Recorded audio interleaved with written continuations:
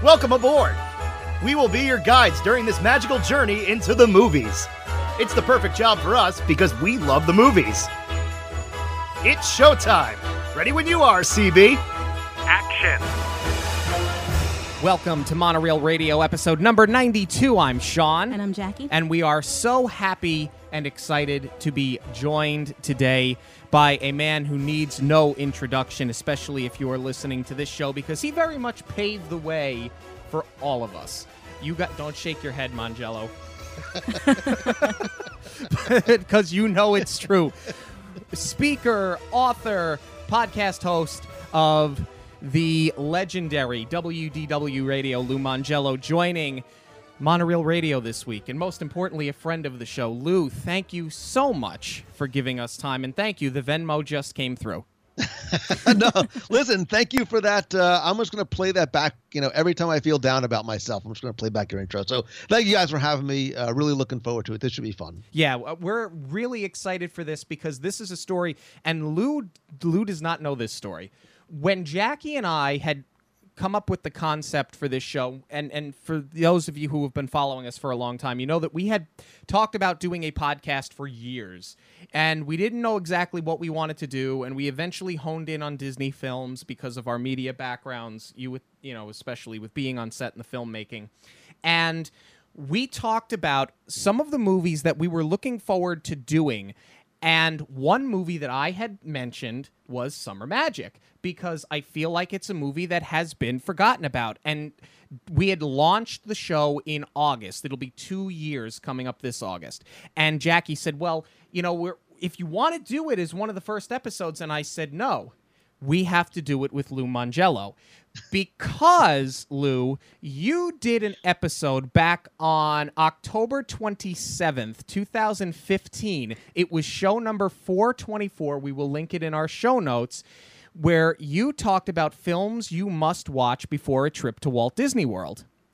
Coincidentally, that episode released a week before we were taking a trip down to Disney. And I heard it, and you talked so fondly about Summer Magic, a film that I had seen, but not in a very long time up until that point. And I rewatched it thanks to you. And from that moment on, I'm like, we have to have Lou on when we discuss this film. Oh, that's awesome. I love it. And it's I agree about everything that you said, including it being very much overlooked. I think for a lot of people, maybe for one that they've never even heard of before. Right.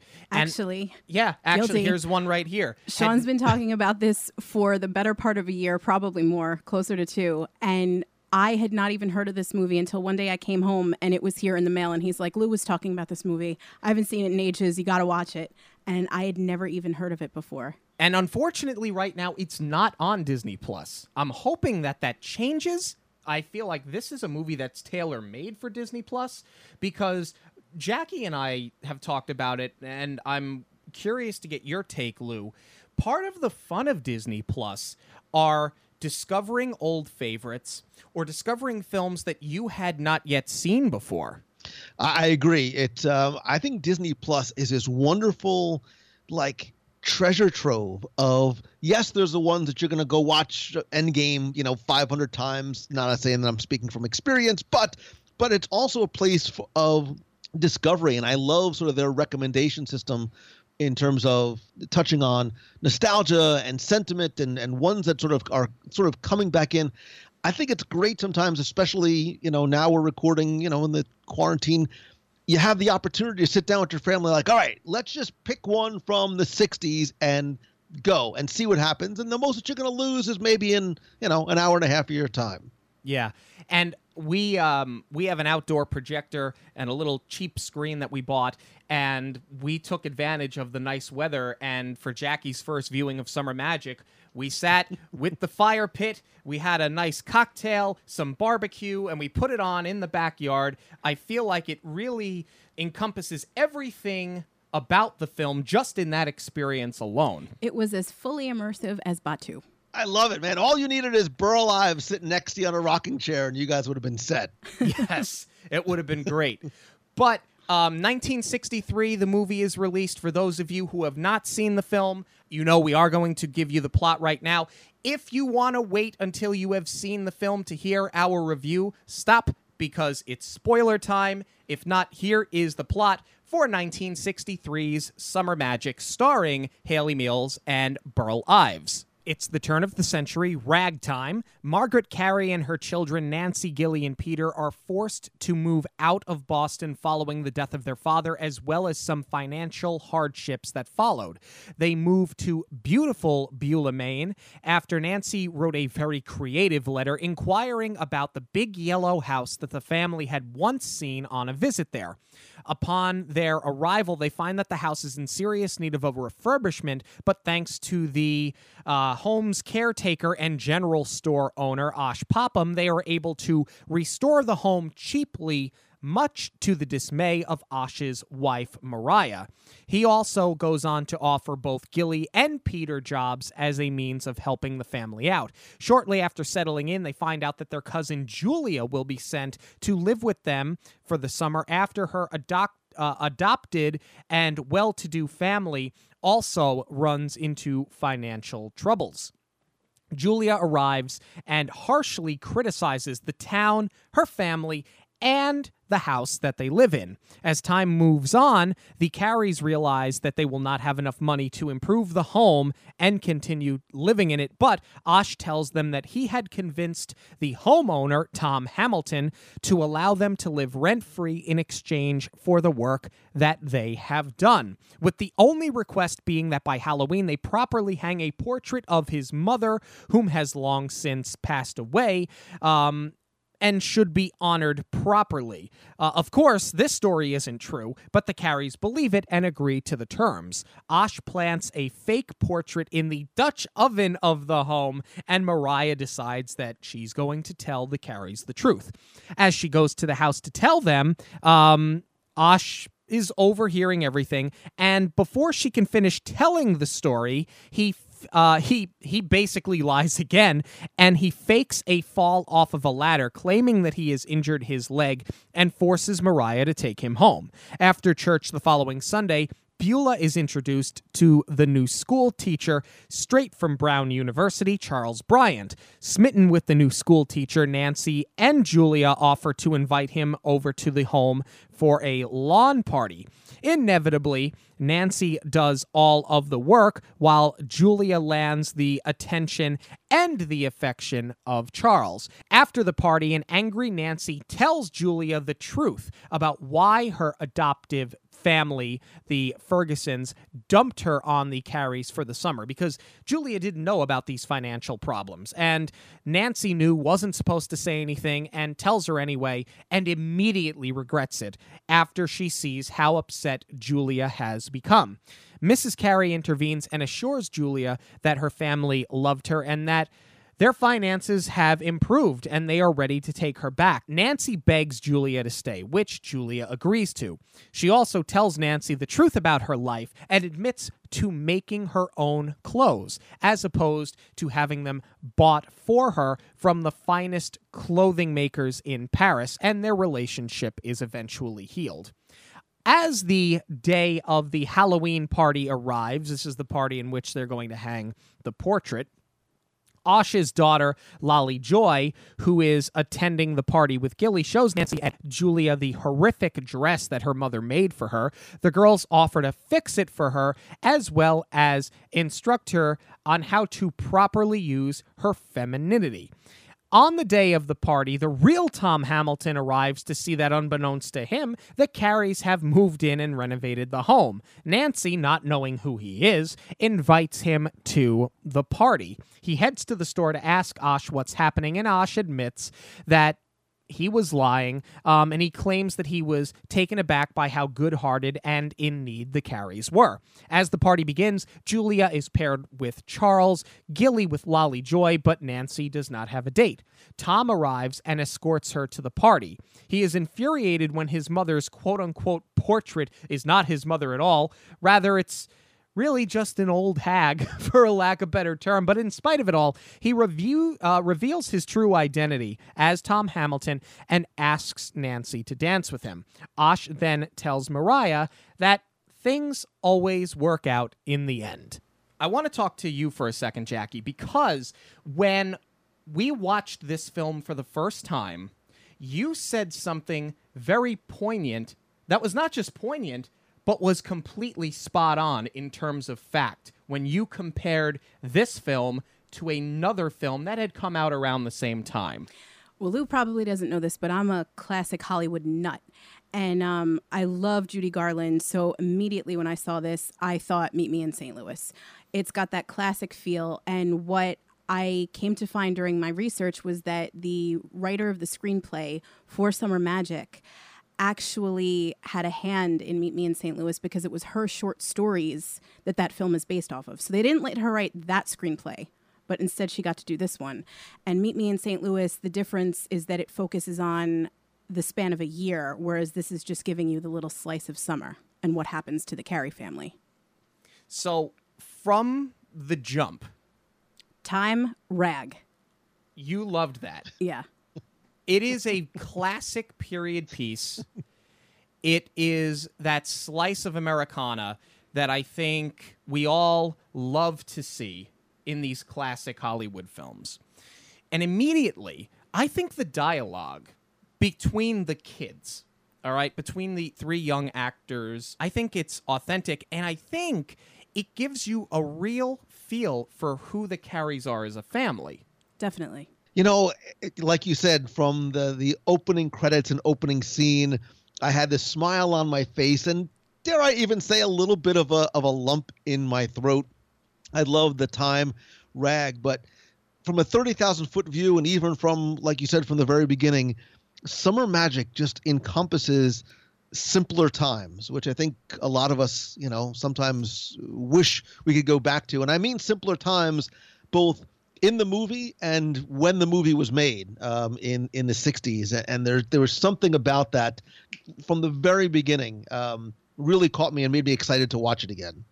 I also think it's sort of poetic that you say it that way because, I mean, make no mistake about it, there's no benefit at all to what's happening in the world right now. However, you can certainly say that because of this quarantine that we have been in for so many months, in a weird sort of way, it's almost a step into those simpler times because now and it's sad to say, but everybody is forced together. The family unit is forced back together. I know Mangello doesn't have this problem because his family is always together. And if you guys haven't listened to a food review with the kids and Deanna, you have to go and listen to it because they're spectacular. But I hate to say it, but I feel like Lou's a situation that is so few and far between. I think people are so invested in what's on that little personal entertainment device in my hand and in my pocket and what's going on my video game device that we don't take the time to sit and enjoy the simpler times. And I feel like that's sort of what's been going on more recently. Yeah, and I think movies like this afford us. I'm always going to make lemonade from lemons, right? So I looked at quarantine, everything's going on as opportunity for families and friends to, if you're quarantined together, to physically get together, and if not, even sort of get together via distance. And the sort of feel good movies that Disney produced during this time period, I think, are ones that allow us and afford us the opportunity to maybe reconnect or even connect in ways we hadn't done before. And I think almost to a certain degree, that's why Walt decided to make this a full-length motion picture as opposed to what it was originally conceived of, which was something for the wonderful Color TV series. He wanted, I think I almost envision Walt wanting families to not just gather around the TV, but I can see Walt's, hoping people will go to see a matinee, together in the 60s. Sure. And I mean, would it have worked that way? I think you certainly could have, but I feel like you would have lost a lot of the heart in this film. Because there's a lot that happens, I think, subtly. For example, as we get through this opening scene and we kind of further develop here, the score that plays musically as that piano is taken out of that house, I think it acts almost as a narrator within itself. But the fact that there was a piano swap, right? Because they were selling the grand piano off because the Carries had no money and they couldn't afford to stay in Boston. And they could only afford to live for $50 a month. $50 a month. It's almost as if they worked in radio. So, but the piano meant so much to the kids and specifically to Gilly because he wanted to be a composer that Mrs. Carey actually worked out it's $150 and a swap for a player piano because now at this point we haven't even seen Mrs. Carey on screen, but already we know that even though they're in a financial bind, she's willing to give a little up for her kids. And I think that paints a beautiful picture of who gets fleshed out as the movie goes on as a really strong character. Well, that's what's so interesting to me about it because they do such a great job of setting up such a happy time, and it's juxtaposed against this financial hardship. And what really gets glossed over is that they're in this situation because the father has passed away. Right. And they do mention it, but let's be honest, this is a Disney movie. They just mention it. That's it. There's no cause. There's no nothing. And I was kind of surprised that Disney really didn't like squeeze all the juice out of that lime like they normally do. Yes and no. I think that in this case, I mean, it's certainly not Bambi, where that's very deliberate. Exactly. But I think in this film, because it was something that was adapted originally for The Wonderful World of Color, I think that they sort of had the groundwork laid for the story. And I think because it's a feel-good film, they didn't really want to linger on that so much. It works for Bambi because there was shock value in it, and they were trying to get a message across. But I feel like here, I don't think it would have been necessary. Lou, I'm interested in your take on that as well. Yeah, I don't think that you need to look. Obviously, it's a Disney movie, so a parent has to die somewhere along the line. And you wonder if that's just something that, why that's been in every movie. And I don't think that you need, Walt always talked about not laying things out with a trowel. It is sort of the fact of the matter, and that you don't really need much in the term of laying the groundwork as to how or why that happened. And just quickly going back to the point of, I agree. I don't think it necessarily would have worked for Wonderful World of Color because I think this movie has to be taken as a whole. And what I mean by that is I can't imagine sort of cutting this up and having this cliffhanger moment in Summer Magic that you'd have to come back for next week. But once you're done with the movie, it really sort of ties everything up in a nice bow. And that's why I think it worked better as a theatrical release as opposed to a TV series. Absolutely. I also think that what you also get early on here in the film is the ebb and flow. I think that immediately you see that the pacing is good, but they do a great job of playing with emotion a little bit, and it never takes itself too seriously, but it never gets too silly. You come off of this heartbreaking moment where the kids at least temporarily lose their piano. We know that they've lost their father. We know that they've lost their money. And then they jump in with a few songs like Flitter, and we'll talk about the songs in just a little while here. But the ebb and flow comes from now. Nancy has told them that she has reached out to Asha Popham, and she reads the letter out loud that was written, or I think Mrs. Carey reads it. It's hilarious, the things that she puts in this letter. This is probably one of my favorite parts of the movie. The embellishments of what she was telling the Pophams were hysterical. Yeah, the baby boy with the rickets, the invalid son. Trying to really sell this because she so desperately wanted that big yellow house.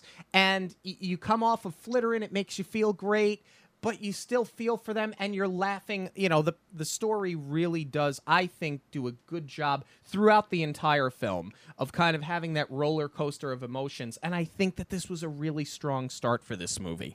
Well, I think, too, that's a testament to Hayley Mills' performance because she really carries that, and she's the driving force of staying positive in this situation. This was also her fourth film that she had made with Walt Disney. So I think by this point, she's a talented actress. She's a Disney legend. But I think by this point, she really knew exactly how this part needed to be played. Yeah, and you definitely see her start to mature as an actress. She went from very cute child to this enchanting leading lady. Yeah, I agree. I was really impressed going back and not having, again, admittedly seen it in, yikes, decades, just how good she was at that age, not just carrying the film as the star of it, but how well she played off of, Burl Ives' character and so many of the others. Look, Burl Ives is I think phenomenal in this and every other. Like, of all the people I want to be friends with, like, I want to just hang out, and sit. I want to sit on the porch on a summer night. Yep. With Burl Ives. Yeah. And it's not long until we get introduced to him, because now we have set off for Beulah. And Lou, this is where I am so happy. Well, for a number of reasons, I'm happy that you're here. But this specifically, you may as well have taken cameras into Disneyland and shot Main Street USA the way that Beulah is designed. And that was done on the Disney backlot in Burbank. But, we're here on Long Island. You are obviously in the backyard of the Magic Kingdom. So when you go back and you watch this film, how much of what they did for Beulah stands out to you even more so when you walk down Main Street? From the initial beats of the film, I had a smile on my face because the first place I was transported to was Main Street USA, not just because of the visuals, and I know we'll talk about it later, but the music. Because if you spend as much time on Main Street USA as I have over the years, because I love it so much, the background music is as much of a character and an attraction and a detail of Main Street USA as anything else that you see, interact with, hear, or feel. So I loved hearing those songs again, but in this context. And then when you look at the storefronts and you look, it brought me right back to Main Street USA. And I know over the years, one of my favorite details to show people as I walk them down is when you go to the Emporium on Main Street in Walt Disney World. I think it's there in Disneyland too. At that corner entrance, the vignette windows, the first two says Osh Popham Proprietor. And 99% of the people I ask who that is, usually in exchange if they get it right for like a Dole Whip, just because I want a Dole Whip myself. Most of them don't get it because they don't know, and they don't know the connection, and it's too bad. And it's a great way to introduce them to the character, to Burl Ives, and obviously the film. No, I wouldn't have known it because I had never seen it. But my Burl Ives movie was so dear to my heart. So that definitely, he wasn't lost as far as me growing up with him in Disney films. You having been a first-timer watching this movie for the first time this week, did you get the same feeling of that Main Street USA watching them enter beautiful Beulah? Absolutely. I mean, it definitely encompassed the park, but I think bigger picture, it encompasses Walt's ideals because that's what he based Main Street USA off of, right? Was his home in Marceline, Missouri. And I think what struck me about it too was the look of that yellow house. It's so idyllic. It's so Americana. It's perfect. Yeah, let's talk about the yellow house for a minute, because what's amazing about the yellow house is, for all intents and purposes, it's an inanimate object. It doesn't speak, it doesn't move, it doesn't have emotions, but that house acts as if it is the sixth member of the Carey family once you do get Julia involved, because there's just something about the way that the set is dressed. There's a way that they discuss the house itself, the memories they had of taking the trip there with their father and seeing how the house has become dilapidated, that the house within itself feels like another character. And as they work on it and as they build it back up into the beautiful house that it once was, I think it almost fleshes out like it's another person in the film. Definitely. I think it also reflects the healing process from the loss of their father. Yeah, I was gonna say it grounds the family, right? And I think it's interesting how quickly the family is able to make that house their home. It doesn't matter what it looks like or what or who is inside, but I sort of got that immediately. And you're right. I think it's a great way to put it. The house sort of being an additional, not just an additional character, but an additional member of the family. And I had my Walt Disney World moment too, admittedly, when she walks through the kitchen and she goes to pump that water and nothing comes out immediately. And I go, you know, Sarah, John would have told you we don't have to prime those pipes anymore. And then we get Osh Popham, Burl Ives, right? And as he immediately calls out every single one of those children, as Gilly runs up the stairs where there's the invalid boy and Peter is outside swinging upside down from a tree. He goes, there's the rickety baby. It's absolutely fantastic. And I think what I like most about his dialogue here, as he really starts to be fleshed out as a character, because I think in his introduction, he's probably the most likable character in the film. I'm just putting that out there now. He has a line, because I love his sense of humor, where his daughter, Lolly Joy, is in the house as well. She's very shy, she's very reserved. You can tell she's never left Beulah before, right? And he introduces her and he says, she'd be more like me, but her mom won't let her. And it's such a simple little line to get a chuckle out of you, but I think it really does a lot in fleshing him out. I feel like you know him right away, even though you've only had very, very, very little screen time with him. What I love about him, too, is within the next 5 or so minutes of screen time, we learn that he's the postmaster, he's the constable, he's got multiple jobs in town, and really, he's like judge, jury, and executioner when it comes to them staying in this house. You know, there are some people I think that you don't even need to meet in person, but you can just see, and you have this immediate reaction to and love of, and from the minute Burl Ives is on screen, like, I love this character. And I wasn't kidding. Like, I was like, I'm saying to myself on my couch, like, I want to be friends with Burl Ives. Like, he just looks like the nicest, grandfatherly, warm, caring gentleman. He embodies all the qualities that, we want other people to have, and we hope we have in ourselves. And look, he's always going to be Frosty the Snowman to me, but Right. but there's something incredibly, incredibly endearing about him.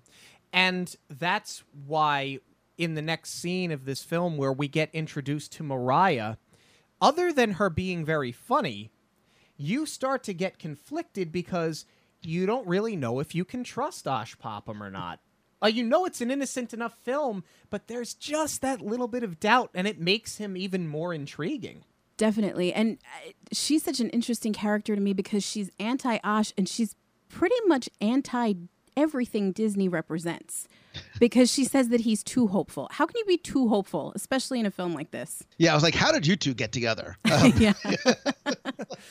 It's like, what kind of arranged marriage was this? Well, Tinder back then really was just not, it was not what it is today. No, not at all. Because, it fleshes him out, but she's so gosh darn mean to the guy. You like the Carries because they're the only ones who aren't sick of your stories, and your parents said this about you. It's like, wow, like, she's really got it out for him. I mean, don't get me wrong, he's given the store away, but, I mean, she's really got it out for this guy. The other thing, and I don't want to pick it apart too much, but I think it was a very interesting casting choice. And, I love that it doesn't reflect ageism in Hollywood because she is an older actress, but it is a bit hard to believe that she has children that young. And especially, it's driven home a little bit by the fact that she is kind of mean to him and she is always ragging on him. She almost gets more of like a grandmotherly character, like an older crotchety grandma.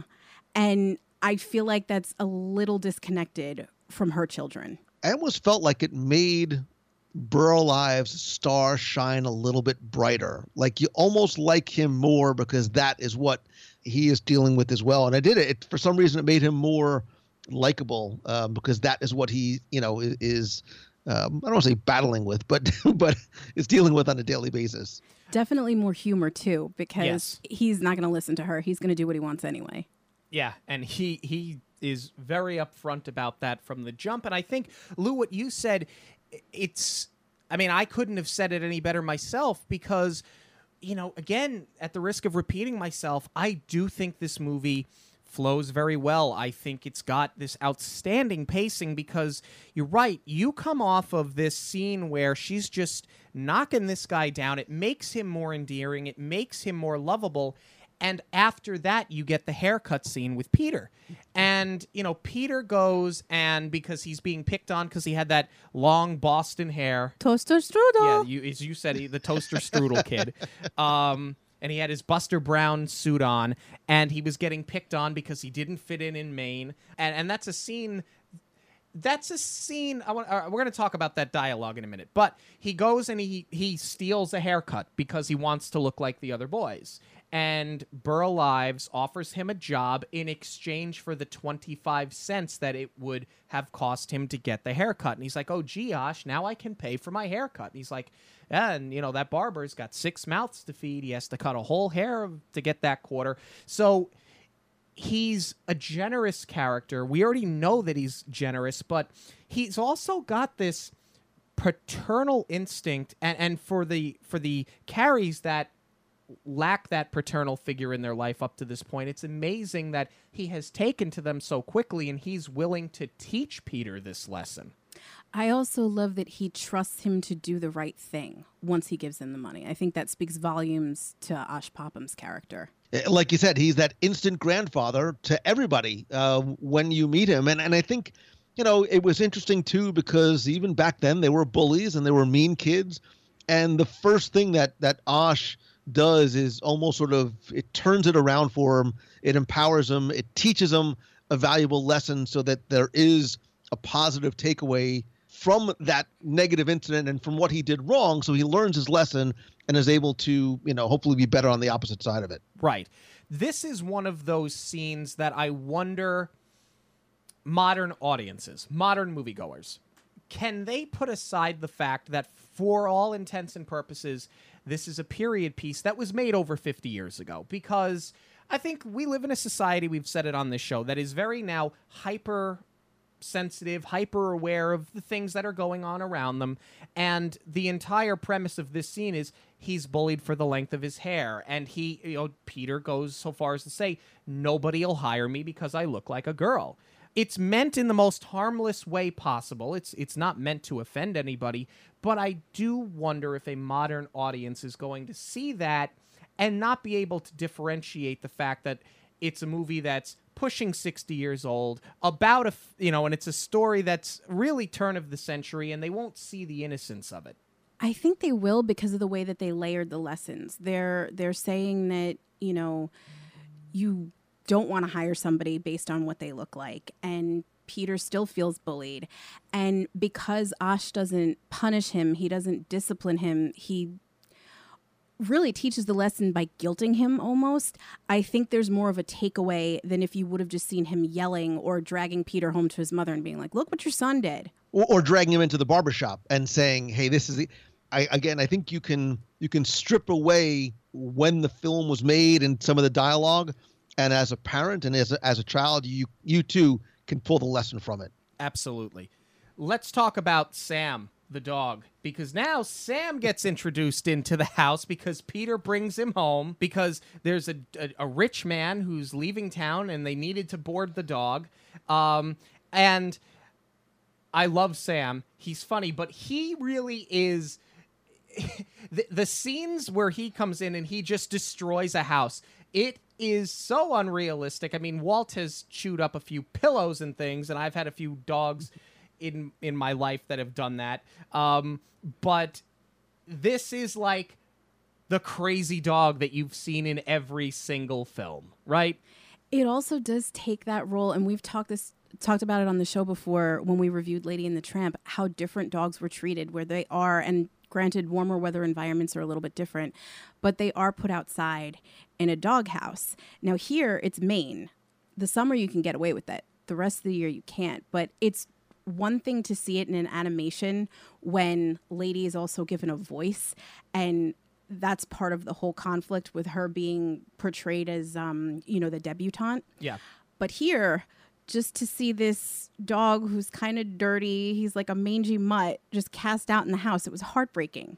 And I love Peter for giving him a means to get in every night. Yeah, okay. I'm gonna confess, I hadn't seen this movie in ages. When I saw it again and I was watching the scene with the dog and just how well trained the dog was to go exactly with, I'm like, it's a dude in a dog suit. There's no way. There's no way that dog is able to do and sort of hit those beats and marks. There's one part where he jumps up on the table, knocks something off, they catch it, and he runs off. I'm like, that is so well choreographed. There's no way that's a real dog. It's Peter Mayhew's first role. I also love in this scene, now that they get the terror that is Sam under control, and here comes Osh Popham with his special delivery for Mrs. Carey. And now we've gone from, okay, we got through that, we're back to angelic, oh, we're in the big, beautiful yellow house. Oh, no, Julia's coming.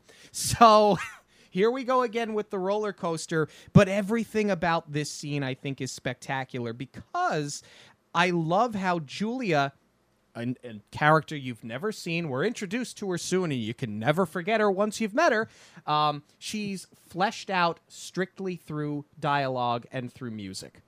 Super relatable, too, because everybody's got that one family member, right, where it's like, you love them, but when you know they're coming to visit, you're not thrilled. And, Summer Magic is a film, like, with no villain. Right? There's nobody to dislike. And when she comes on, you're like, oh, this is the one I'm not going to dislike. Here's sort of the anti-hero when she comes in. And you're right. Sort of the exposition of how her story is told. And then again, later on, as some other things are revealed, she becomes, and things that she does make her a little bit more redeeming. But I'm like, oh, I don't like this one. I didn't like this cousin at all when I first met her. Nancy also has a really interesting line, too, in the scene where when they learn she's coming to stay, she says the more the hungrier. So it kind of, for as much as it's like, great, we have this house and we have a dog now and everything's under control, it sort of drags you right back down to know that there's still problems that they're up against. Right, and it goes to show that as happy as they are to extend that helping hand for other people, because we know that the Careys are a very giving group, they're not so inclined to do the same thing for Julia.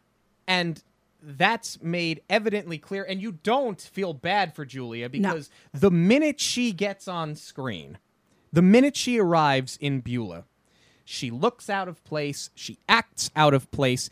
It's almost to the point of being over the top. But I have to say, the portrayal is restrained just enough to the point where it isn't too over the top or too kitschy. It's also very well written because it's all coming out in the dialogue where it's French this and Mrs. Ferguson that. It's very funny. Yeah, and you almost, it reminds me, and I can't think specifically of, characters who are bragging so much that their stories end up, you find out that they're not true. This is the most obscure reference. I don't know why I thought about it. There's an episode of The Twilight Zone where this guy Figby is telling all these stories about all the things that he did and all the places that he went to people who ended up being from another planet. Yes. And I'm like, she sounds like Figby, and these stories can't all be 100% true. Yeah. I love when she gets off of she gets out of that car and Peter goes, she's not knock-kneed. Yeah, they're completely outed in that moment. One of those kids say the darndest things immediately. And they go on to tease her a bit. But because she's not totally fleshed out yet, you don't really feel so bad for her. I love how they sort of play up on how snide she is with everything, because she's talking about, oh, they never paved this road. They're like, well, it's not really a road. It's made of dirt. It's just a dirt path. And like, she doesn't understand that. She doesn't understand that they don't have indoor plumbing and that she's got to carry hot water up flights of stairs and she wants to be bathed in the kitchen. So when they play up on that, and it's an owl outside, and especially at Julia's age, right? She's already been through school. In theory, you have heard an owl before. She has no idea what it is. They have her convinced it's this huge, scary, horrible beast, and they need to lock all the doors and lock all the windows. So playing off of that fear is funny enough. And I've already heard enough about Gladys Ferguson, and she's only been on the screen for 2 minutes. But it makes the gag with the dog even better. It's a really great setup because you think it's done. You think it's done in that beat where Peter gets him up into the room and they fall asleep and that's it. So I was not expecting at all for it to be a running joke. It's brilliant. I love how you thought it was a little throwaway, but it ended up sort of being continued on. Right. And I mean, how many movies have you seen just over the course of cinema? And I hate to say it, but I think more now than ever, because I think that in general, I think screenwriting by and large has gotten very sloppy. You don't see movies made like this anymore. They don't make them like they used to, but that's the truth. A lot of times, especially with comedies, they don't show restraint with ongoing gags. And I think that a lot of the times they just kind of get beaten to death when you've heard it for the 4th, 5th, 6th time, 90 minutes into a movie, it's no longer funny. They knew how to do it just enough here. Exactly. Let's talk about the scene where Mariah has decided that she's going to out Osh for his lies because she knows that Tom Hamilton has no idea that these people are in this house, right? And she shows up while Osh is doing his pro bono work on the home, which further aggravates her, all right? And the airing of her grievances about Osh, she's brutal. It's not that we don't already know this, but the interesting juxtaposition in this scene is that as she's going on and on and on and really just ragging on him, he's got this smirk on his face like, yeah, I did all of those things. And it makes what happens next even better because now he fakes falling off this ladder. He fakes this injury to get out of this situation. But it's sort of interesting because while you're happy he got away unscathed and while the story is still holding up, he's lying to protect his lies. I don't know. Maybe for me, it invokes a very interesting, I could just say, it's an interesting feeling. That's the only way that I could put it. Because I'm happy for him, but at the same time, it's not as moral as he usually is. Well, I think that's kind of the interesting thing is that he is such a moral character, but you see that their family life is not perfect because he's lying to her, she's being horrible to him, and that's probably why he gravitates to the Carries so much. See, I saw what he did completely the opposite way. I think because remember, he serves to gain nothing from these lies. He's doing whatever he has to do to protect the Carries. So much so that he makes up this, ongoing, ever-growing snowball full of untruths, right? I almost feel bad calling it lie because it's Burl Ives. He doesn't lie. But he's making up all these stories, and then I loved the quote-unquote self-sacrifice of faking his own fall to protect them, right? He was afraid that they were the ones who were going to get thrown out or in trouble, and it was less about him than it was about the other people. And that's sort of the feeling that I've always gotten from Osh was he is so generous and giving towards others at any expense, even for maybe his own morality. It's one of the reasons why I like and want to be friends with him. I'm going to keep saying it. I want to be friends with Osh Bosbom. That's the thing. I mean, they don't really give you a lot of reason why he's doing this for the Carries other than that he's just a good person. But I love that this sets up the idea of the mysterious portrait, the note from Tom Hamilton and the portrait of his mother and hanging that in the home. Yes.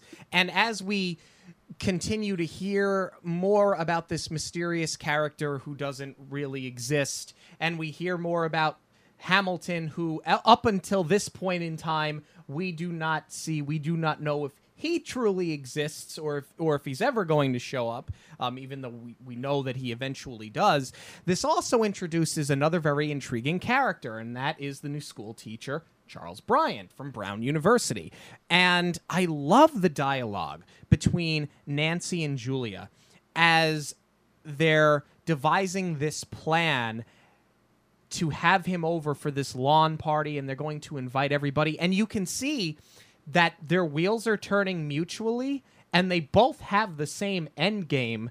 I mean, and you as the viewer know only one of them is going to walk away with this guy on their arm, right? But I think the dialogue, and I think what happens in the scene really takes off when you get to the moment where they're actually setting up for the party. And it was Julia who suggested they do it. This was Julia's idea. Who's the one setting it up? It's Nancy. And she even says to Nancy, oh, you should run a comb through your hair. You look exhausted. It's just so condescending, but the dialogue is so good. Yeah, again, that's brilliant writing, because it's in very few lines they're able to take such deep digs. But I love the competition here that starts between Nancy and Julia, especially because, you know, like we were talking about before, they bring it full circle and they really deliver on it when it comes to a head later. Even the blocking, if you go back and watch the blocking when they're first scheming their plan to get the school teacher over, and like, well, we better just make it a whole big party, but let's make sure he can come first. They're very close together, and as they start making plans, they're walking away, and I almost like looked closely to see, it almost looked like they were holding hands, like they had finally sort of come together and bonded. And then everything, you know, cut to the actual the exterior shot, and all of a sudden now they're on opposing sides, because they're both coming to the realization, like, wait a minute, we didn't really think this, you know, there's only one of him and two of us, and there's this very uncomfortable, awkward exchanges between them, and again, very condescending towards Nancy, and you know, again, there's that huge sense of sympathy for her, because she's been so well intentioned, and you want her to win, right? You want her to sort of win this thing, and you see that she's not. And there's even a few scenes again where even she's sitting on the porch and she just looks so sad and so defeated, and so somber, like, you know, she's been trying to do all these things for the benefit of everybody else, and the one thing she wanted, she can't even have for herself. Right. But there's a moment where, you know, you're going to laugh. It reminds me of Blank Check. Hear me out. Am I going to laugh? Yes, you will. Hear me out. Because I think Lou knows exactly where I'm going with this. She's very much out of place in regards to, she is a child, because Nancy is. She's the oldest of the Carries, though she is still a child. And they've acknowledged that this is going to be her school teacher. How is this any different than when Preston, at the age of 11, is pursuing Shay, the bank teller, who he does not know is an FBI agent, but we all know is a full-grown woman. And that's where you really start to feel sympathetic towards them as well, because similar to how you feel bad for Preston, who's clearly in over his head, but he doesn't realize it, and you know that he should, I kind of get the same thing here for Nancy. I'll give you that as far as the age difference being less than appropriate. Yeah, I mean, you're definitely not wrong, but I think it serves to show how mature Nancy is, or immature in this case, because she's had to deal with so many adult problems. She's so involved in the financial aspects of her family, and it just kind of knocks her down a peg to show you that she's still just a kid. She's a girl with a crush. Listen, I'm not going to lie. I had 1984 Van Halen's Hot for Teacher playing in a ragtime version in the back of my head. The Sherman Brothers missed their opportunity on that one. Yeah, well, I don't know that they would have drawn a lot of inspiration from David Lee Roth, though it would have been interesting. Could you imagine that supergroup of Richard Sherman playing with David Lee Roth? Well, I mean, if they're going to remake this for Disney Plus, let's do it. Yeah, let's rescore it with David Lee Roth. At this point, why not, right? They get through the party, they get through the scene on the front porch, and man, this is Julia's most brutal scene, right? Because she's so mean-spirited towards Nancy. She knows that she stole Charles away from her, and I don't really start to feel bad, in spite of the fact that I should, when Nancy, as rude as it was, outs the truth about the Fergusons. You're totally set up for Julia to get her comeuppance. You want to see Nancy start tearing into her, but Nancy hits below the belt. That's rough. It's a rough scene. Yeah, like you said, you know that she's going to fire back somehow, but, you know, it's the worst possible thing she could say. It's like telling a kid your parents don't love you because you're mad that, that she stole your man. And that's really what it sort of comes down to. And it's a very impactful moment. It's relatively quick how it happens, but, you put yourself all of a sudden in Julia's stead and imagine, the impact that must have on her. Right. And the other interesting thing about this scene is that Nancy calls out Julia for being phony and pretending to be dumb. And Julia looks at her with a smirk and goes, I am dumb. And she's like, no, you're not. And she gets very defensive about it. She's like, yes, I am. Which is typically not something you'd see now. I mean, you don't even have to go that far back. Look at the film we reviewed last week. We talked about Black Panther. That was the movie that popped up in our little Disney Plus roulette that we played. And in that film, they were so careful and so deliberate in making sure that they had surrounded him with really strong female characters that could really hold their own, and they were warriors. And now you flash back to this Julia who's intentionally trying to be dumb to win a boy over. Well, that also, we're going to talk about the music a little bit later. That really comes across in the femininity song as well. Yeah, and the idea of pretending to be dumb as a defense or a crutch, you don't like to see it. It's when you know that she's not as stupid as she claims to be. I didn't like it for her character to do that because, like she was saying, like, you're not dumb, you're not stupid. Stop saying that about yourself or thinking that to use as a crutch. There's something sort of tongue-in-cheek about it, too, because she is smart enough to know that she's got to play dumb. And that's where that dialogue would have gotten a little bit better when she smirks and goes, I am dumb. You could have not even responded to that because we all know that she's saying it sarcastically. The fact that she comes back and defends the fact that she's dumb, I think, waters down what is otherwise a strong character. Whether you like her or not, Julia is a strong character. They needed a little something else there to show that she had the upper hand and she knew exactly what she was doing. Yeah, it's just interesting to watch how the relationship between the two evolves and changes and eventually starts to grow closer. Right, especially when she outs herself at the end of this scene saying, I'll never talk about Gladys Ferguson again, and none of my clothes came from French designers. They're not the greatest French materials. I made these myself. I make my own clothes. She becomes so much more endearing at that point, but because we know that she's phony and that she has drummed up all of these lies and she just did it with Charles, it would have made more sense if she would have just continued to play off of the fact that I know I lied and I know what I'm doing. What I find really interesting there, too, is before they reconcile, they give her the choice of staying with the family or going back to the Fergusons. I think that's another lie, actually, on the part of Mrs. Carey, because she's like, oh, I just received word that you can go back. And she puts the ball in her court because she knows that she's going to stay. But I don't think that there was another letter. I think there's a lot of letters with white lies. That's a common thread throughout this movie. Right. And then the scene ends with goodnight, sisters. And now they have very quickly reconciled because Nancy feels terrible for what she has done. We haven't mentioned Digby yet because that's Asha's son. Gilly takes his job driving the truck. And Digby has left because he wanted to go to the city to make money because he was only making $3 a week as an intern at the radio station. Making $3 a week with his father, and said, I can make that in a day. And he's immediately come back, and he's fed up with the city life, and he's happy to be back in town. And I like the fact that they did that here because it's sort of like a euphemism for the entire film. I think it also represents Walt, really, because it's that he embodies that classic nostalgia versus progress argument. I don't know what it is about Michael J. Pollard that I just like so much. There's something that's very memorable about him and his characters. I again, obscure reference.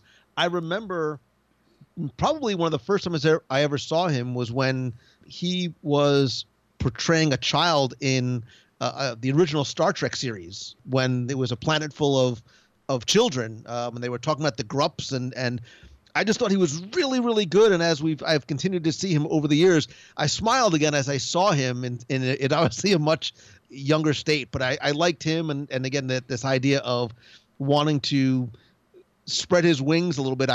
When I saw that happening, I put myself in Osh Popham's seat, figuratively, as I have kids that are starting to get older. Like, I dread those conversations, and I applauded or felt bad for Osh as to how well he took it and how supportive he was of him. Let's talk about, as the film is wrapping up here, the car pulls up to the house as they're getting ready for this Halloween party.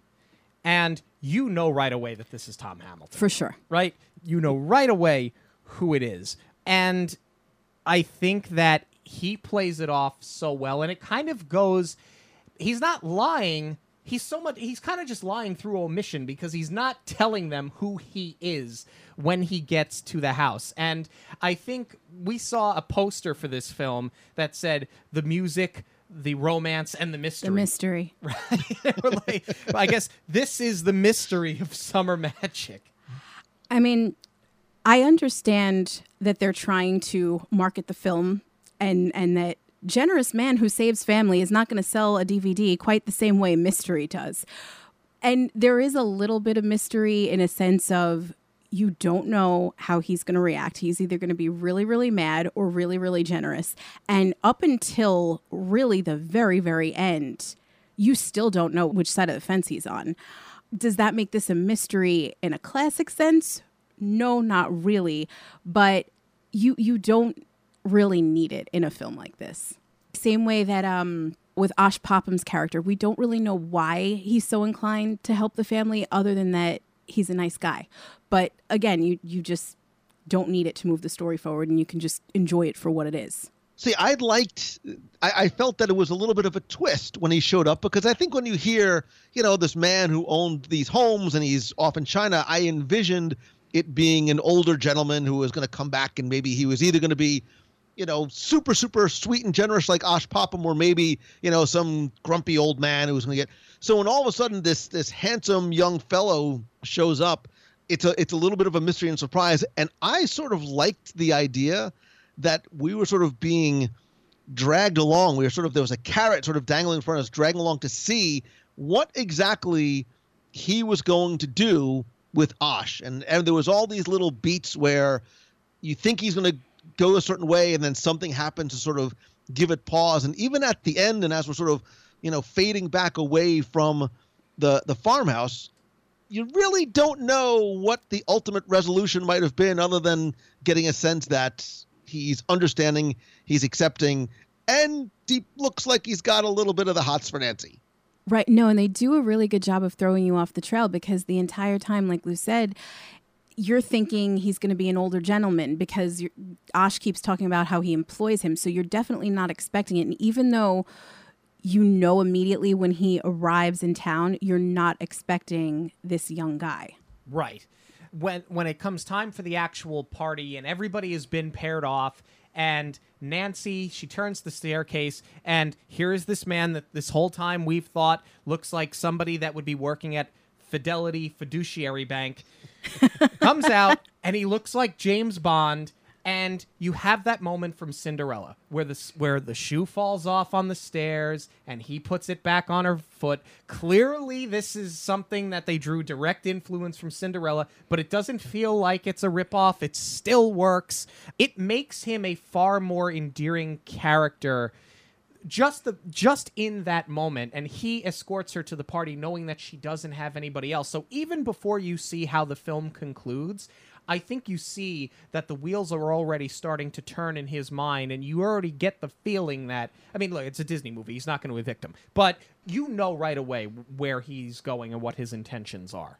The other thing that they do really well here, too, is that you're so invested in who is this guy, what is he going to do? Oh, look, he's being such a perfect gentleman, helping Nancy. You forget the reason that they're having this party is to pay tribute to Mrs. Hamilton, and they're going to reveal this portrait, which at this point, that was kind of where my head went was, oh, this is good. He's getting along with them. Maybe he'll do the right thing. And then you realize this reveal is coming, and, there's a knot in my stomach over his reaction. Right. Is that going to be enough? Is the ugly, I don't want to call her ugly, I'm sure she's a beautiful person inside. Is the not very well painted portrait of the beautiful woman going to be the thing that sort of sets him off? Yeah, out of the Dutch oven she comes.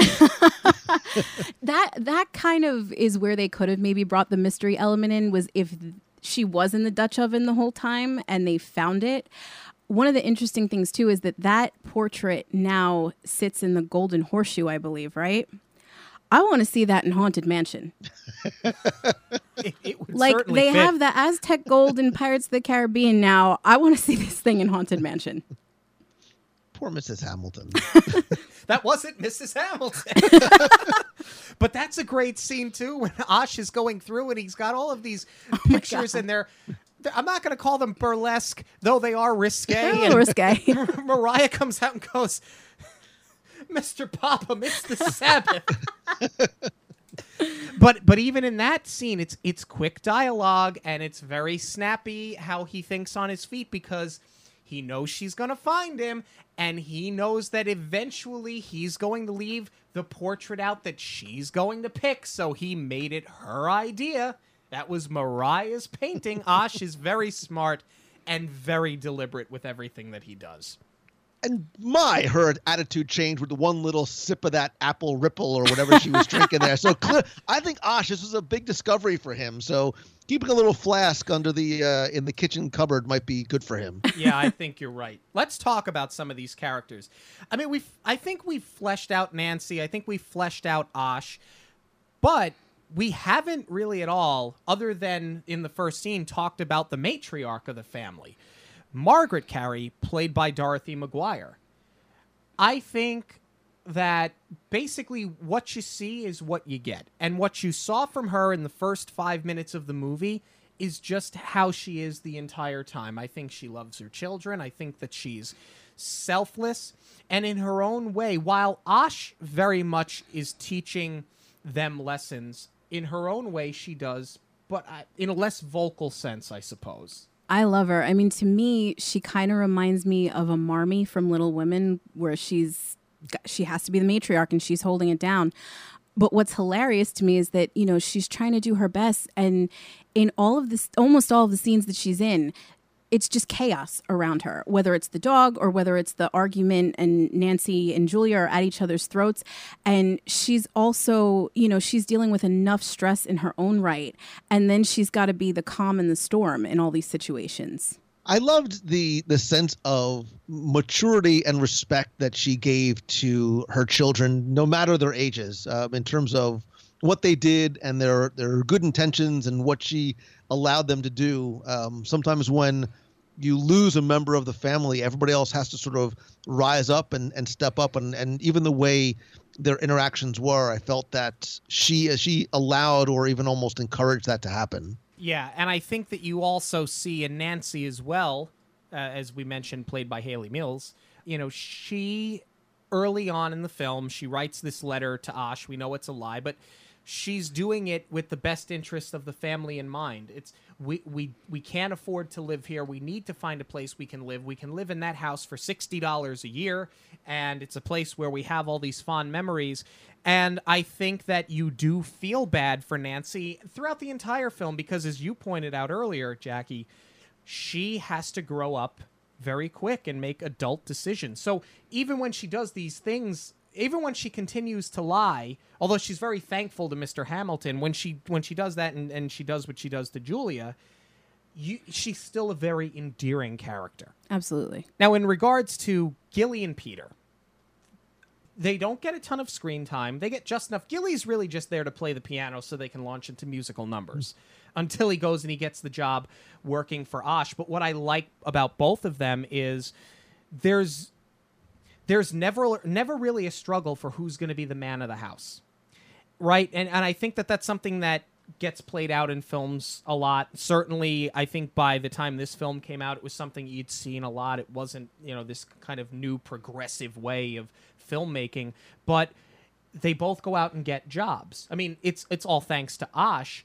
but they both jump in feet first, and especially Peter. Little Peter is so endearing. He just wants to be one of the boys, which is why he gets his hair cut, and he wants to get rid of that Buster Brown suit and wear his overalls. And it's what I love about him too is that you saw it a lot. We've kind of coined the phrase in the 80s and the 90s, the all-knowing quip machine child actor, and that's not at all what they do here with Peter. And I feel like of all of the characters in this film, he's probably the one that's the most glossed over. And that's interesting, too, because if you're talking about the all-knowing Quip Machine, that's kind of the role that falls to the youngest sibling in Meet Me in St. Louis. So I'm glad that they didn't do it here, and it was very different from how they did Meet Me in St. Louis, in that in that film, the younger child is that angelic voice of hope throughout.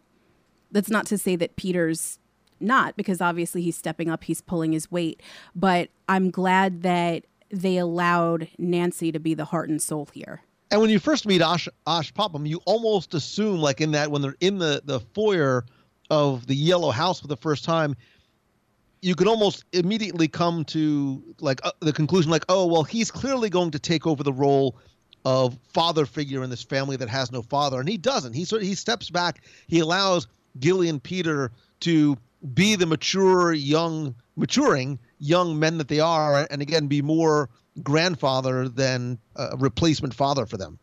He's or dominant male figure, yeah. Right. He's kind of like Mary Poppins in that way, because what we love, now the original, the Julie Andrews Mary Poppins, what we love about that so much is that she's pulling all the strings. She's not getting her way necessarily, but she's giving the children the answer without explaining it explicitly. She makes them figure out the answer for themselves. And I think that that's what Osh does here. He's pulling all these strings behind the scenes, like lying to his wife and planting the portrait and all of that.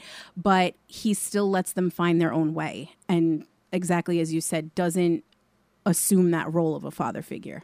I think that Osh Popham is one of the most underappreciated, underrated, and far too often overlooked characters that has ever come out of any Disney film, period. I am confident enough to say that I think he is one of the most overlooked in any film, live action, animated, or otherwise.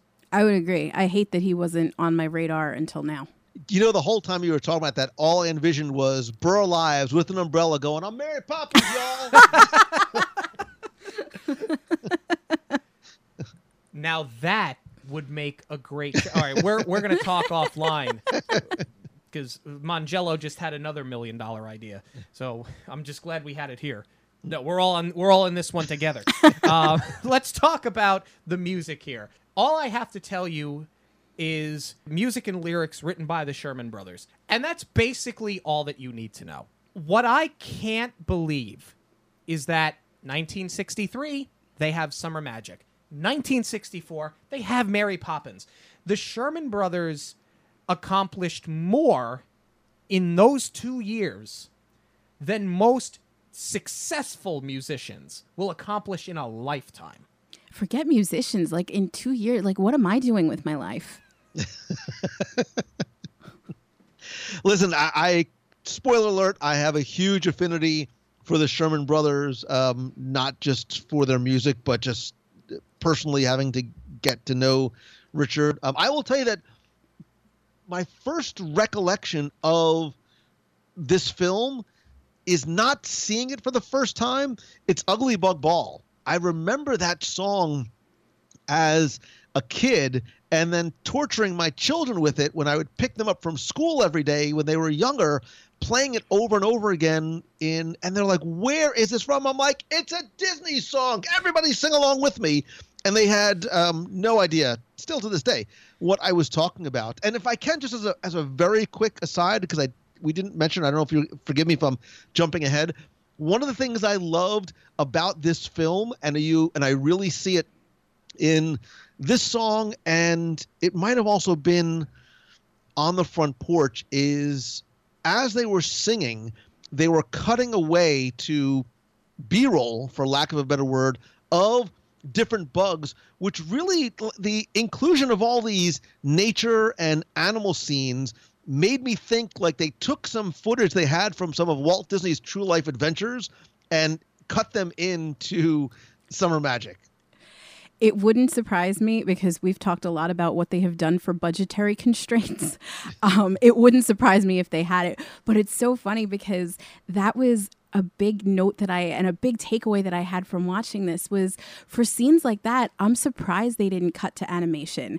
And because they didn't animate it, I thought it was sort of weird to like almost cut to this music video portion of all these live animals and you're not seeing the actors singing. So I was really surprised, especially because on the heels of this comes Mary Poppins, that they didn't try to incorporate both. But I do have to say that Ugly Bug Ball was the one thing that I knew going into this movie. Your reaction when this came on last week. Well, that was it. I was happy that I wasn't so green on it because I had all the classic Disney volumes, so I knew that song from the CDs, but I always just kind of assumed that it was from an animation. And then when I saw the caterpillar, I was like, Sean, oh my God, is this Ugly Bug Ball? And he's like, yes, it's Burl Ives. Like, where are you? But I was so excited to actually see it play out. Those two astronauts that went up on Saturday, all right, they could have seen the white of your eyes from where they are now. All right. You were so shocked. And this ended up being a huge radio hit. I think it's one of the forgotten classics. It's definitely an earworm, Ugly Bug Ball, and the message is great. But I think the most interesting fact about this song in particular, and then we're going to talk about some of the other ones as well, Walt Disney initially hated this song. Yeah. And it wasn't until Richard Sherman explained to him, no, this is not about bugs. It's about, like the portrait, maybe not being so aesthetically pleasing on the outside, but being beautiful on the inside. And when it was broken down to him that way, he fell in love with it. But for Walt Disney, who was such a genius and such a creative mind and found interesting ways to teach kids lessons in films, like wash your hands in Snow White and the Seven Dwarfs, and doing your chores and the things that he would kind of mix into his stories and his songs. I'm surprised to hear that he needed to have it explained so explicitly to him. Yeah, I was surprised to learn that as well. Well, I think it was really just the use of the word ugly, right? It's not a very Disney word. So I get it. And even if you look at the title, if you have your sort of Disney playlist, Ugly Bug Ball sort of jumps out because it's not a word you would traditionally hear, forget in a Disney song, but certainly not in a Disney title. And when Robert actually explained to him that, a caterpillar doesn't see another caterpillar as uglies, hippos don't see other hippos as ugly, I think when Walt realized, like, hey, there's a lesson that we as humanity can maybe take from the use of the word ugly and the way it's not used in no other species uses or has probably a use of the word ugly. I think that's when the light bulb went off for Walt. And to that point, had they animated it, it would have done a disservice to the lesson in the song because they would have made them all cute critters. I have to assume they would have been like, dressed up fancy, and it does take away from the overall message if you do that. Sure. Yeah, I had the heebie-jeebies when they were holding onto those real big fuzzy caterpillars. So not something I'd be jumping in the front of the line to do myself either. But let's rewind a little bit and talk about the first song that you hear, Flitterin'. Okay, this song is something that, if you listen closely, you can hear it in the parks. They play it without the lyrics. It's just the score itself, right? But it's an earworm. So many of these songs are earworms, and I love that it also serves as a means of introducing the Carries, because here we are gathered around the piano. It's what you think ragtime turn of the century is going to be, but they don't. Similar to the Banks children, they don't look at their housekeepers as being below them because they're singing and they're dancing with them. And I feel like that does a lot to flesh them out as characters, even though it's never spoken about. Just the fact that you see it, you know exactly who these kids are, and clearly they've come from a good upbringing. Absolutely. I do love the lyrics in this song. It's so classic Sherman. Listen, and in the first act of the play, we get a lot of these songs, and there was almost a moment that I was like I wanted more. Like, again, I just love the Sherman Brothers music, and I loved the period music here. So in Summer Magic, the more Sherman for me, the better. And you don't get much more Sherman than Beautiful Beulah, right? It's right on the heels of Flitterin'. And where I really appreciate, while it's sort of funny that Nancy had this song that she had written on her own in celebration of this glorious occasion of I've duped us all into moving to Beulah. what I really appreciate about it is how authentic it sounds in terms of a ragtime song, right? It doesn't sound, because you've seen, here's a perfect example, and I like the movie a lot, but The Greatest Showman. It is a period piece, but the music is very modern. It's very contemporary. A lot of people, listen, I'm not going to criticize it because look at the phenomenon that it became, and it got let it go out of everybody's heads for a little while, which I think people are thankful for. But what I love about this is that it sounds authentic. Beautiful Beulah sounds like a song that was written in the turn of the century rather than 1963, and I think it shows the love, admiration, and respect that the Sherman Brothers have for music as a whole. I think you said it perfectly. I have nothing to add. I mean, that's the difference between that and, there's no disrespect. We love the work of Howard Ashman and Alan Menken, obviously, but that's where the Sherman Brothers are true superstars when it comes to composition. I'm only saying this because it's happened more than once where I will be with friends, or I used to give tours on Main Street, and I would talk a lot about Summer Magic and the influence, not just Osh Popham, but even the Emporium used to be decorated much differently and really gave you a sense that it was truly Osh Popham's store, and there was a story. And when Beautiful Beulah would sometimes appropriately just sort of come on in the background music, I was like, oh, this is Beautiful Beulah from, and 99% of the time people go, well, who's Beulah? I don't know that Disney character. I'm like, no, Beulah's not a person. It's a place. You don't hear, a lot of songs about a place. And because there's no lyrics, there's no context for most people the first time they hear it. The next song on the soundtrack is the title song, Summer Magic. What I love most about this, and what I think makes it one of the most, if not the most special songs in the film, because Ugly Bug Ball is great. It was a huge hit for Disney. Flitterin' is an earworm. You hear it in the park. But what's special about the song Summer Magic is that I think it transcends generations because it's immediately relatable. I think we all have our own version of what Summer Magic is from adolescence. Growing up, we had a place upstate I used to go when I was a kid, and I remember sitting out and riding my bike and swimming in the lake and going fishing and having a campfire where my dad would throw the charcoal on the barbecue. And that's where I go back to when I think about summer as a kid. And because I think it's something that's so universal, I think it's something everybody can relate to. I love that they gave the matriarch the title track here. I think she sings it perfectly. The only thing that feels a bit disconnected is like what I said before. They're cutting to this music video of sorts with all these animals. And where it would have done a disservice to Ugly Bug Ball and the message that it's trying to send, I feel like it would have benefited here. Because that's what makes something like Bambi so amazing, is to animate the animals and make it look so realistic. And especially because in this sequence, it's very dark on that front porch, and where they cut away to the animals, it looks like it's either dawn or dusk. There's still a little light there. So it doesn't feel like it's a rest of the part of the scene, and the lighting is not matching at all. Moving on down the track list for the soundtrack of Summer Magic is Pink of Perfection. Now, Julia's not there for any of this, but this is the song where Gilly and Nancy are picking fun at Julia's appearance, which, of course, their description of her as a character is completely inaccurate, and Peter calls them on it as soon as Julia gets to the house. The lyrics are at times vile. They're tongue-in-cheek.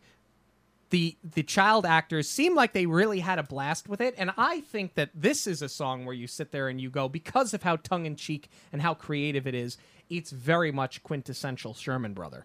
I love, too, that at this point, you hit on it before, that we haven't seen Julia yet, so this is just reinforcing and repainting this horrible picture that they're setting up for her. If you read the lyrics of Pink of Perfection out of context, it seems like it's a very, very mean song. That she's a dainty baboon. She's got a chin like a prune. She's got the charm of a moose. You're like, sweet little Richard Sherman wrote these lyrics. But again, you've got to take it in context and the way it's being sung. Richard Sherman, I'm so glad that you brought him up, because on the front porch, as it turns out, and I looked for confirmation of this. I only have like one or two places I read this, so I can't confirm it as being absolutely true, but I believe there is some validity to it. Supposedly, of all of the songs that Richard Sherman wrote, this is the favorite of his songs. I've read that as well. I don't know how much truth there is. Maybe Lou has some insight on that one. I know he has says that it's like picking a favorite child, but it is definitely one of his favorites. I think this one is the most authentic to its time period, and I love how the scene is set. You know, Lou talked about the B-roll with the wilderness, but just watching them all sit on that front porch, and it's such a peaceful night. The setting is beautiful. I think it's Burl Ives at his best, and I think it's probably the best song in the movie. I would definitely agree. And I like the placement as far as pacing of the film, because it's a great place to take a break and let it breathe and not worry about the financial struggles for a second, and not having Nancy and Julia at each other's throats. And there's no competition there anymore. And you can just sit back and enjoy it. Honestly, forget everything that we know about Carousel of Progress. If this was Carousel of Progress, I'd be fine with that. Just sitting and watch this song play out. And I think the scene is just, it's one of the ones that for me elicited a sense of longing, right? For that simpler time of after dinner, the family is together and you just sit out on the front porch singing songs. I'm not sure that happens a lot nowadays. Certainly not in my house, where everybody sort of goes their separate ways and gets on their electronic devices and, their head down. So when you talk about, does the movie hold up and the scenes hold up? Like, this scene absolutely holds up because of this idealized vision of what, I said at the very beginning, simpler times and simpler life would be like. The last song on the soundtrack is Feminine, which, let's talk about this for a second. I think the song, I do think it's innocent. I think certainly in the time that it was written, it was innocent. I think for the time period the film is set in, it's innocent.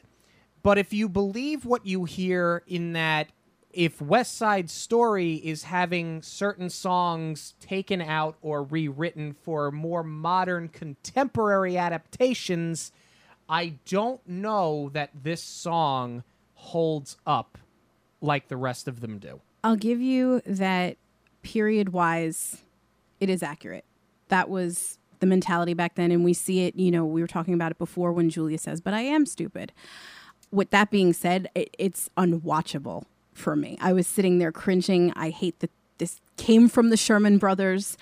I just wanted to take the books that Nancy's using for balance and smack her with him. It just made me so angry.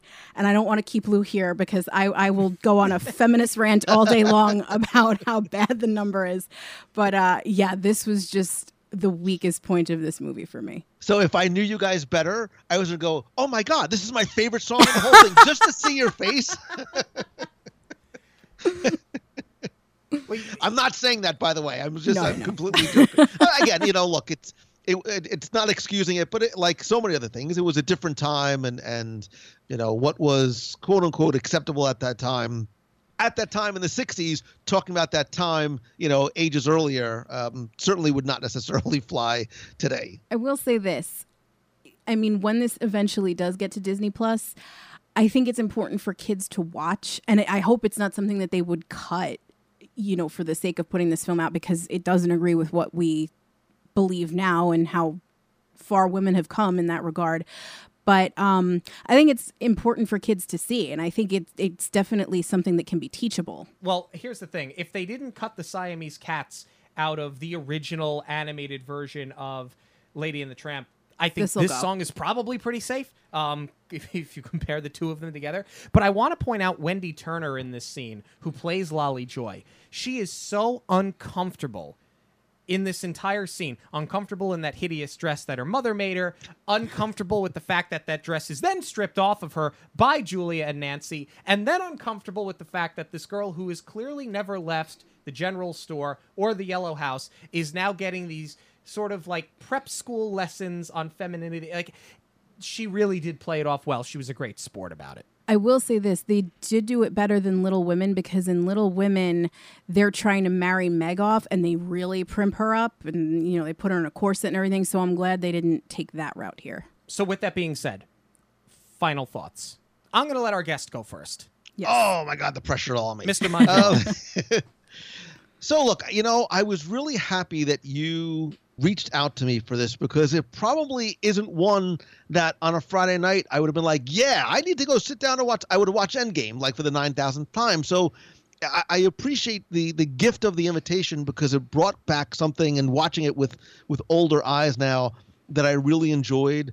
You get to look at these films from different perspectives and different angles, and some of the messaging that you take away. And this film in a lot of ways is about people who are vastly different, coming together, from the lifestyle that the Carries were used to this very rural as opposed to cosmopolitan type lifestyles. They have to sort of come to grips with that internally, and they are able to instantly be able to form friendships with people in this very secluded town. We were talking about before about how Osh Popham is this just consummate optimist and so incredibly positive, and his wife is so pessimistic, yet they're able to come together and they make it work. And how the sort of town is able to sort of have so many different aspects that come together that work well. And it made me on a personal level think about, not like I live in the middle of a big city, but the lifestyle that we lead here versus what life is like in some of these simpler, more rural areas. And it left me with a sense of longing for a simpler time and maybe less technology, and like having a party in the barn and the whole town comes together. And some of the things that I saw there were not just quintessential Disney and Walt and Sherman Brothers, but you ask if the film holds up. I think some of the symbolism there and the messaging and the takeaways there absolutely still do. I know, at least for me. We said at the top of the show, I had not seen this movie, and I really wish that I had grown up on it. It's certainly something that I have an appreciation for in terms of the story and the music and Walt's ideals. And I feel that's something, I certainly appreciate it now, but I wish it was something, that like Mary Poppins that I grew up on, and lessons that you take away from that movie. I wish I had had it earlier on. That's not to say that I don't appreciate it now. I certainly do appreciate it as a classic film. And it's unfortunately something that they don't really make films like this anymore. I mean, that's a given. But forget even Disney movies. You don't really see these slice of life films anymore. And, we talked about it, that it said on the cover of the DVD that this is a mystery. And do I feel like there were a couple of plot points missing and a couple of things that would have developed the story a little bit more? Yes, absolutely. But you don't care, because it is so wholesome and it is just so fun to watch. And I wish that they were making things like this again, a movie where you can kind of there's very low conflict and you can just kind of let it breathe. But I don't think that that's something, especially like with what Lou said, if you're watching the Avengers franchises, it's not something that kids are going to be able to relate to now, because there's not a lot of conflict and there's not a lot of, there's certainly not a lot of action. So I hope that younger generations now can appreciate this for what it is. I agree. I think for all of the reasons that you and Lou mentioned, I think that the movie does hold up, because I do think the messages are timeless. I think the music, with the exception of Feminine, I think the music is timeless. I think it all holds up. I think the cast is great. I think the story is what the story is. It's not some big epic adventure. It's not a Raiders of the Lost Ark. It's not Endgame. It's not Ghostbusters. It's sweet. The movie is sweet. And that's not a term I think I've ever used on this show before. But I think that this movie is so unique and so different from so many other films that Walt Disney made, because I mean, yes, he did a lot of animation and they all had musical numbers, and he did Mary Poppins, but the feel of this and the feel of Mary Poppins are so vastly different. I think you're in gray London versus being out in the sun in Maine. It's just everything about it tonally is so different and so unique from any other film that they made. I think they tried to capture some of that again in later films, like Bedknobs and Broomsticks, like in Pete's Dragons specifically because of the setting. And I think that this is so much better a film than Pete's Dragon, because I didn't love that film. Yeah, sorry, Lou. Listen, the boathouse is on me, so I just bought his apology. But you know why, though? I think a movie like Pete's Dragon was a little too wholesome, too silly. I think they tried to be a little too sweet in the late 1970s when movies like that weren't being made. I think that's why that movie wasn't as well received. I think that's why it has a cult following now. This movie was made in a time where these kind of movies were getting made, like an Easter Parade, like a Meet Me in St. Louis, where they were very sweet and wholesome. Meet Me in St. Louis was way before. But I'm saying this was in the window, and it was restrained just enough. So I do think the movie holds up. Do I think the movie should be remade? Absolutely not. I think it's as good a movie as you can make. I think they told the story as good as they can make it. Of all the films they're going to remake, I don't think this is at the top of the list, so we don't have to worry about it anyway, but this would be one where if they made an announcement on, say, D23 down the line, Disney announces Summer Magic to be remade straight to Disney+, I will go so far as to say I would actually be disappointed with that decision. I agree. This is so one of a kind. And even with the films that you listed that you compared it to, the takeaways and the lessons in all of them, they're so much more overt. This teaches you, but it's a lot more subtle. And Lou, don't worry, I am going to deal with him for his blasphemy against Pete's Dragon once the microphones are off. Yeah, so Disney's about to announce Summer Magic 2, Pop'em's Revenge, coming out in 2021. So. But we're interested in knowing what you all have to say about it. Have you seen this movie? Do you love this movie? Do you think it should be remade? Do you think it could stand a remake? You can let us know on Twitter, Instagram, and Facebook at Monorail Radio. You can also email us, monorailradio@gmail.com. And a huge thank you 1,000 times to our special guest, Lou Mongello from WDW Radio, for coming on today and discussing this film. Lou, you have an open invitation to come back whenever you want. And not that people don't know where to find you, but if you'd like to let people know where you can be found on the interwebs of the world.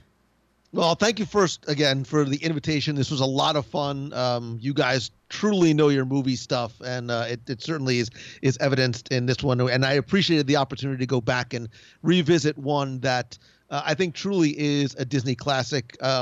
You can find all the stuff that I do on the Disney side of things at WDW Radio, and you can find the other stuff that I do at LouMongello.com, and I'm at Lou Mongello on all the social. Well, look, I said I would get the boathouse to buy back your affection for Pete's Dragon. So we're coming down to Disney in October. I'll get the boathouse. You provide the Burl Ives records, and we'll sing on the front porch. You provide the singing, I'll provide the eating, and we'll just call it even because nobody needs to hear me sing. Trust me. I'm down with that. Again, 1,000 times. Thank you so much, Lou Mongello, for joining us on Monorail Radio today. Thank you guys so much. And thank you all so much for joining us this and every week on Monorail Radio. Don't forget to subscribe to Monorail Radio on your podcast platform of choice. And, of course, to follow us on that social media, Twitter, Instagram, Facebook, and now TikTok at Monorail Radio. And you can also check out the newly relaunched monorailradio.com. So thank you all so much again. For Jackie, I'm Sean. Have a magical week, everyone. On behalf of Monorail Radio, we'd like to thank you for joining us. We'll see you at the movies, the stuff dreams are made of.